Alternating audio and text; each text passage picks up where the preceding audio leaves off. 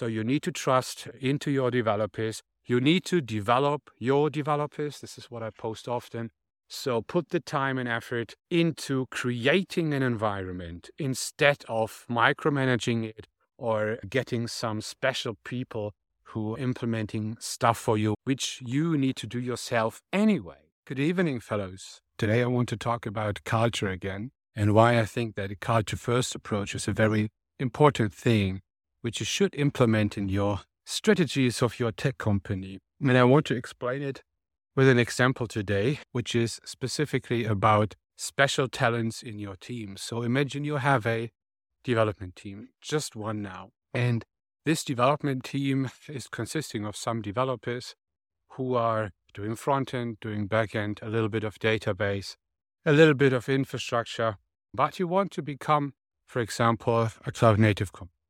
Now, you need to implement things like continuous integration. You need to make deeper thoughts in the methodologies, how you want to work. For example, do you want to go into direction of trunk-based development? What kind of testing approach do you want to have? Do you want to go for test-driven development, test-last development?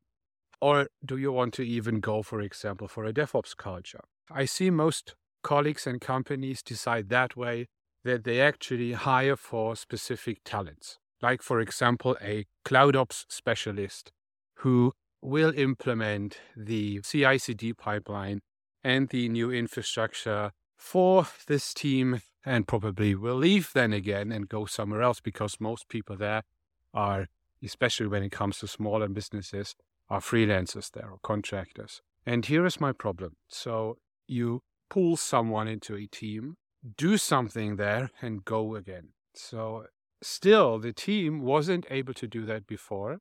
And they are not really able to do that by themselves when this person leaves. And the reason is simple.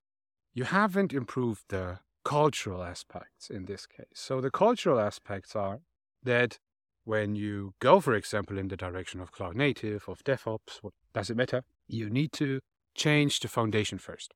Because the foundation is what makes your people able and willing to learn those things by themselves. So in my opinion, if you have the right culture in place, a learning culture where people are happy to brainstorm together and use modern things like, let's say, AI or just Stack Overflow, I don't know, to get to a point where they can, for example, execute DevOps or implement a CI/CD pipeline by themselves, they will actually be able to do that if you have the right culture in place where people are willing to and happy to do that.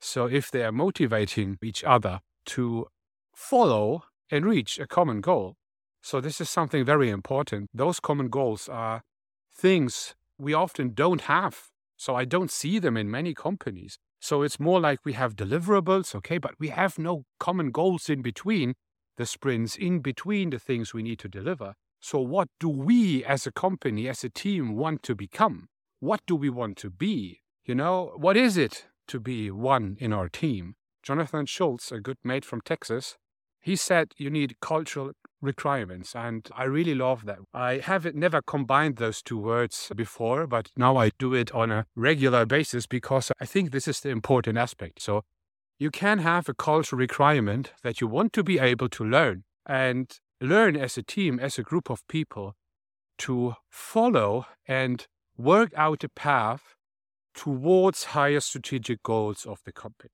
So, for example, we want to become cloud native. Yeah, we want to be able to work faster. We maybe want to go into rapid development or whatever. This is something you should put into the hands of your team and make sure that your team will find a way to get there. Because if they want to, they will find a way. And this is still one of the biggest problems. Because when you don't have this culture in place, when everything is about saving money, when everything is about just get things done, hire someone, let him do the work, and the others are just doing their basic work, then you won't get there. So you need to trust into your developers. You need to develop your developers. This is what I post often. So put the time and effort into creating an environment instead of micromanaging it or getting some special people who are implementing stuff for you, which you need to do yourself anyway. So just remember, if you even put a pipeline in place, you will put another pipeline short after in place and one after.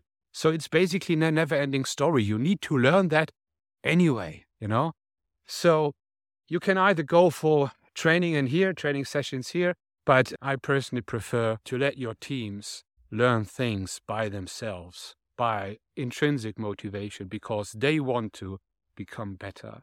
So this is what I can give you to my fellow CTOs and tech leads out there, especially in the small business area where the budgets are often limited. People can achieve great things, but you need to let them do that and create an environment which they can do that. So I hope that helped a little bit. I wish you a great Sunday.